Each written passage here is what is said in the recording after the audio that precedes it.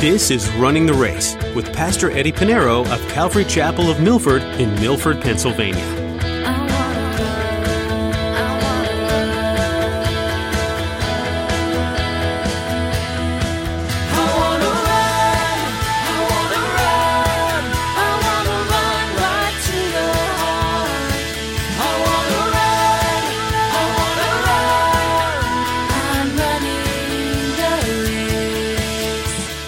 Every church has problems. Every denomination throughout the centuries, even in the first church, you find in the book of Acts, you read it, there was problems.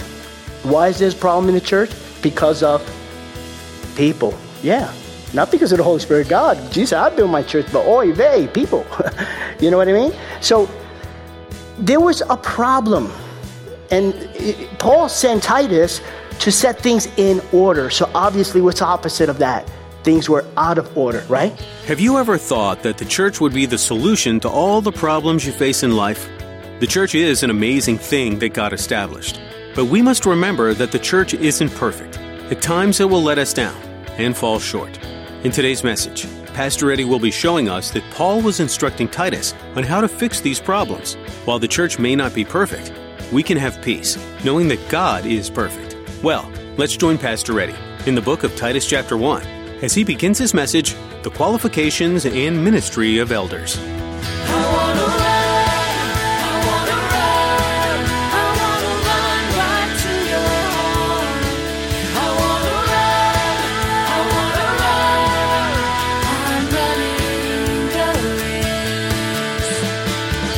We're going to read Titus chapter 1, verses 5 through 16. Verses 5 through 16 of Titus chapter 1.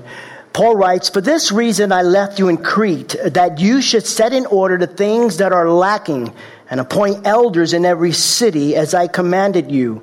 If a man is blameless, the husband of one wife, having faithful children, not accused of dissipation or insubordination, for a bishop must be blameless as a steward of God, not self-willed, not quick-tempered, not given to wine, not violent, not greedy for money, but hospitable, a lover of what is good, sober-minded, just, holy, self-controlled, holding fast the faithful word as he has been taught, that he may be able, by sound doctrine, both to exhort and convict those who contradict. But there are many insubordinate, both idle talkers and deceivers, especially those of circumcision, whose mouth must be stopped, who subvert whole household, teaching things which they ought not, for the sake of dishonest gain. One of them, a prophet of their own, said, Cretans are always liars, evil beasts, lazy gluttons, that is. This testimony is true. Therefore rebuke them sharply, that they may be sound in faith, not giving heed to Jewish fables and commandments of men who turn from the truth. To the pure, all things are pure, but to those who are defiled and unbelieving, nothing is pure, but even their minds and conscience are defiled. They profess to know God, but in works they deny him, being abominable, disobedient, and disqualified for every good work. The last time we were together, we began our study of the book of Titus. We looked at the background, the who, what, where, and why of this letter. The book of Titus was written by the Apostle Paul around AD 62 to AD 65. Paul wrote this letter to Titus. And the reason Paul wrote this letter is found in the 5th verse of chapter 1. Titus chapter 1 verse 5. It says, "For this reason I left you in Crete, that you should set in order the things that are lacking and appoint elders in every city as I commanded you." The churches in Crete were not sound. They were not healthy churches because there was no leadership. There was no elders. There was no pastors. And to make matters worse, there were false teachers everywhere. The theme, we looked at the theme of this book, and it is the right doctrine, right living. Right doctrine, right living. In regards to right doctrine, Paul writes in verse 9 of chapter 1, it says, holding fast the faithful word as he has been taught, that he may be able by sound doctrine. The word sound is mentioned 5 times in this letter. In all three, it's only 3 chapters. Sound is mentioned 5 times. And the word sound in the Greek is hagiano. Hagiano. I guess I pronounced it right, but anyhow. And it means to be well, to be in good health. And if Christians and the church, we cannot be well, we cannot be in health, good health spiritually, if we're not doctrinally sound in the Word of God. And many of you know, many Christians, they fall and then go into this cycle where they have a relationship with God and then they drift away and then they have a relationship with God. They're like a tumbleweed, no roots. And because they're not in sound doctrine, it's not healthy. Also, not only is it right doctrine, but also right living. In Titus chapter 3, verse 8, it says, for this is a faithful saying and things which I want you to affirm constantly, that those who have believed in God should be careful to maintain good works. So it's right living, having the right doctrine, and the result of having good, sound doctrine is having right living. Now, we looked at the chapter outline of this book. Chapter 1 will give us the leaderships of the church, where we're going to finish and conclude. Chapter 2, the right doctrine. And then chapter 3, right living. So we're going to continue, and we're going to look at verses 5 through 16. Verses 5 through 16. And Paul gives instructions to Titus to appoint elders in the churches throughout the city of this island of Crete. And so Titus is to appoint elders throughout Crete. They are to be qualified leaders. There's qualifications to be a leader in the church. And then there's responsibilities for the leaders of the church. So for those of you who are taking notes, in verses 5 through 9, Paul gives us the qualification of an elder.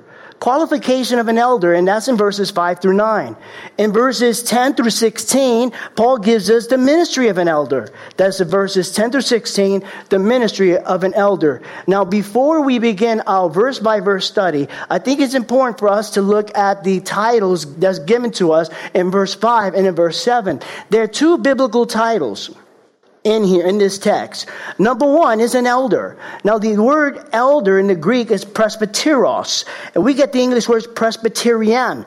It's mentioned 66 times in the New Testament, and it means one who's advanced, mature in life, a senior, or one that's advanced and mature in life spiritually. But for the text before us, it's referring to those who are mature spiritually, okay? So that's the elder. A second title we're going to look at is a bishop. And the word bishop in the Greek is episkopos, and we get the English word Episcopalian from that. It's mentioned only 5 times in the New Testament, and it means overseer, an investigator, an inspector. Okay? Those are 2 biblical titles for leadership. I want to give you one more because for the sake of, the common title we use today is pastor. It's not in our text, but it is biblical. And it is the word pastor. That's the title. Ephesians chapter 4, verse 11. It says, and he himself gave some to be apostles, some prophets, some evangelists, some pastors and teachers. Notice the and there in the text. And some pastors and teachers. So it's pastors and teachers. There are some who have the title in the church that are pastors, but they're not teachers per se. Okay? One who leads a church must be a pastor and a teacher. You could read 1 Timothy chapter 3 to find out the qualification of a pastor is one who's apt to teach. One who's apt to teach. And so all these biblical titles, elder, bishop, pastor, okay, they are used in the scriptures synonymously, interchangeably, okay? You're going to find it all has the same responsibility, and those are biblical titles. We're not discussing deacons, because deacons are not necessarily, they're leaders in the church, but they're not leading the church as a whole. They're servants. And you can study that also in 1 Timothy chapter 3. The word reverend you won't find because it's not a biblical term. Okay? So if you know a reverend, it's not biblical. It's not, you won't even find it in the Bible. Matter of fact, you'll find it in the King James Version in the Psalms. But the word reverend means to fear. I don't fear man. The Bible tells me I fear God. So reverend is not a biblical title, okay? But we're looking at 3. And for the sake for our study, because we commonly use pastor today, I'm going to use the word pastor or elder. But we're talking about one of the same, okay? Okay, now, we read the text. We looked at the titles that are in the text. Let us study the text verse by verse. Titus chapter 1, verse 5. Paul writes, "For this reason I left you in Crete." Why did Paul leave Titus, his true son in the faith, in this beautiful island called Crete? Well, he goes on to say that you should set in order the things that are lacking. Set in order the things that are lacking. Now, obviously, the beginning of the church is in Crete. We don't know who started the church. It doesn't tell us. There's 2 views as to who started the churches in Crete. Number 1, it could be the Cretans themselves, because if you remember, at the day of Pentecost in Acts chapter 2, there were people from Crete there. There were people from Crete there. On the day of Pentecost, the birth of the church, when the Holy Spirit came upon the apostles and about 120 in the upper room, right? That's when the Holy Spirit came upon them. The church was birthed from there. Outside, there were Cretans out there. And they heard this rushing wind that just made it to this building. And all of a sudden, people were talking in different languages. Acts chapter 2, verse 11, it says this, Cretans and Arabs. It says, we hear them speaking in our own tongues, meaning our own language, the wonderful word of God. So could it be the Cretans who started the churches in Crete? Or could it be the Apostle Paul? And we know about Paul's 3 missionary journeys, but if you have the Bible, with the map at the back, and you see his 4th missionary journey, Paul made it to Crete. So whether it was the Cretans that were saved at the day of Pentecost, because you remember, after they spoke in tongues and they said, these guys are drunk. Peter, foot in mouth Peter, that guy that's always getting himself in trouble with Jesus? He preached the gospel, and it says 3,000 gave their lives to the Lord. So they could have been part of this group that surrendered their lives to the Lord. Well, whether it's the Cretans or the Apostle Paul during his 4th missionary journey, we don't know. But there's a problem now. As with every church. Every church has problems. Every denomination throughout the centuries, even in the first church, you'll find in the book of Acts, you read it, there was problems. Why is there a problem in the church? Because of people. Yeah. Not because of the Holy Spirit of God. Jesus, I built my church, but oy vey, people. You know what I mean? So there was a problem.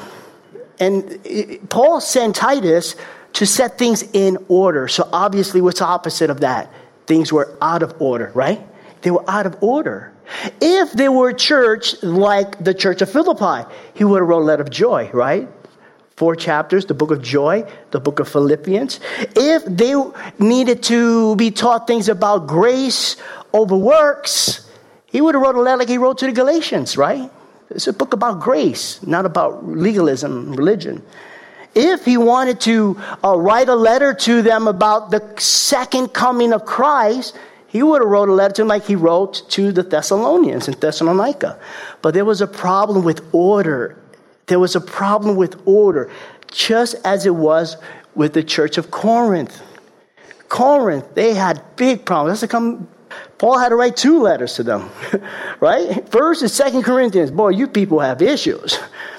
But they had problems also in their services. Their services were out of order. People were hanging from the chandelier, and people were rolling over the floor, barking like dogs, called unbiblical practices. And it was a mess. It was a sloppy agape kind of fellowship. And so what did Paul write to them, to the church in Corinth? In 1 Corinthians chapter 14, verse 33, I'll give it to you in the New Living Translation. It says, for God is not a God of disorder.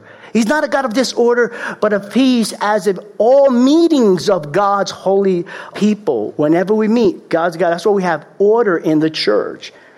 Nobody just start jumping up and speaking in tongues, because we'll escort you out with love. Bible says in order, okay?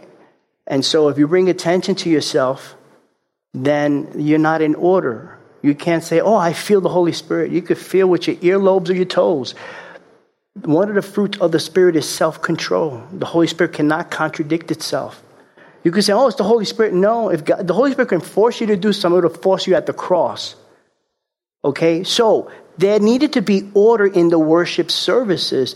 And then also in 1 Corinthians chapter 14, verse 30, he goes on to say, let all things be done decently and in order. God is a God of order. His house must be a house of order. The church must be in order. There was order in the law. There was order in the priesthood in the Old Testament. There was order in the sacrifices. There was order in how to build the tabernacle.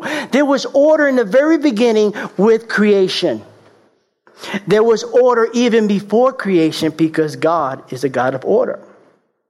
And everything he does is in order. So, Paul sends Titus to set things in order, the things that are lacking. To set in order, it's really a medical term.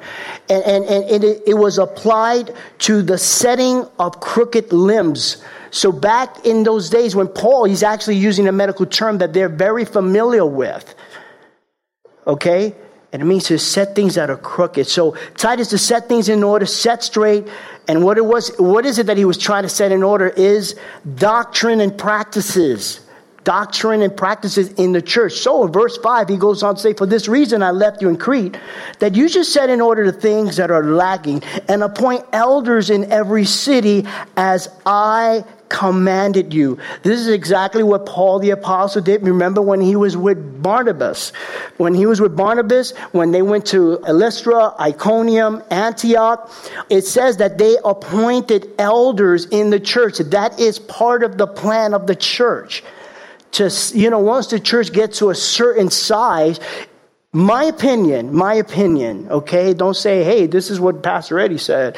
My opinion, I don't think a church should be 200, 300, I'll say 500 or 1,000, and the church hasn't planted any churches. By that time, when you have a church about 300 or 500, you should be sending people out. Not just anybody, because everybody wants to be a pastor. And you could be a pastor ordained online. Yeah, seriously. You could be ordained. You want to be ordained? Go online. It's not biblical. But I think the church should be sending people out. This is what the Apostle Paul did. In Acts chapter 14, verse 23, it says, so when they, speaking of Paul and Barnabas, had appointed elders in every church and prayed with fasting, they commended them to the Lord in whom they had believed. The church should be flourishing. The church should be growing. And here, Titus was commanded by the Apostle Paul. He now has the authority, acting as an apostolic agent on behalf of the Apostle Paul, and he's appointing elders. Now, with that said, appointing elders, we're going to look at the qualifications, the biblical qualifications of what is required of an elder, pastor, bishop. Because sadly, throughout the history of the church, throughout the centuries, every denomination, now hear me clearly, every denomination has added to the requirements, the biblical requirement, or taken out some of the requirements, or have done both, added and taken out. And this is why there's problems with leadership. Well, there's always be problems with leadership. You could say, well, there's problems. Yes, there's a problem everywhere. Hey, no one can say, hey, Pastor Eddie, you should have thought twice before you point to someone. I hear that, not a lot, but I hear other people say that to others. Well, you're going to need to think twice. Well, we know that. Did you tell God, hey, Lord, you should have thought about Lucifer before you created him? Or you should say, Jesus, you are the one who appointed Judas, right? It's inevitable. Because of what? People. Okay? But they have added or taken away from the biblical requirements of what it is to be a pastor, the qualifications, the requirements before they ordain anyone. And nowadays, it's just by election. And what happens with election? Okay, we know what happens with elections, right? But what happens is the most popular guy, or is the guy who tithes the most. That's not the way God picks people. He told Samuel, you look at man in the outward appearance. I look at man of the heart. Okay? Samuel was looking for the next king of Israel. And he was looking at all of the sons, and he said, hey, there's one more missing. Yeah, he's out, and he's the youngest one. He smells like sheep. You don't want him in here. He's outside. And it was King David. So, it's different. When God appoints, God elects, ordain, it'll be obvious, the fruit of their ministry, but there are requirements. Now, with that said, I want you to pay attention, because you may say, well, this text, Pastor, it doesn't apply to me. I have no intentions of becoming a pastor. I have no intention to go to seminary. Some of you got it. You already began your barbecue, which is tomorrow. Okay, stay here. No, just kidding. But here, think about this. It's applicable for all of us. Okay, it's two reasons. Number one, why you need to read this. Number one, it's in the Bible. Number two, so that you would know what's required of me. Or if you're visiting here, you're visiting us, you want to know what is required biblically from a pastor. Looking for a church? You need to find out what's required of a pastor. And thirdly, it's applicable for all of us. So we're going to see. And we'll find this at the end. Now, verses 6 through 19 is going to give us, and we're studying verses 5 through 9, where we're going to find qualifications of a pastor. But in verses 6 through 9, we're going to look at 18 requirements. 18 requirements that qualifies one to be a pastor in the house of God biblically. Okay? Biblically. And you're going to find, I'm going to let you know right up front, and you're not going to find here where it says you need a degree. You're not going to find that.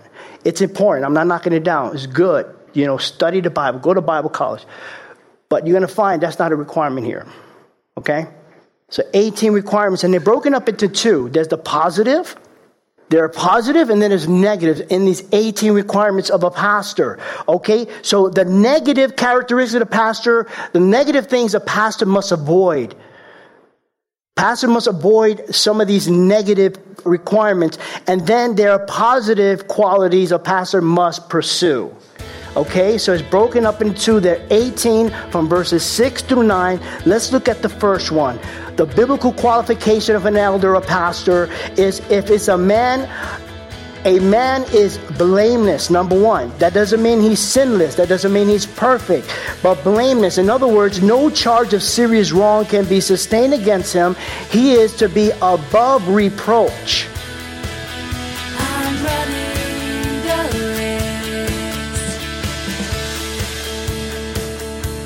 We're so glad you decided to join us here today on Running the Race. Pastor Eddie is making his way through the book of Titus in this series. In Titus chapter 3, Paul holds up a mirror to show us who we were and are in reality. For we ourselves were once foolish, disobedient, led astray, slaves to various passions and pleasures, passing our days in malice and envy, hated by others, and hating one another.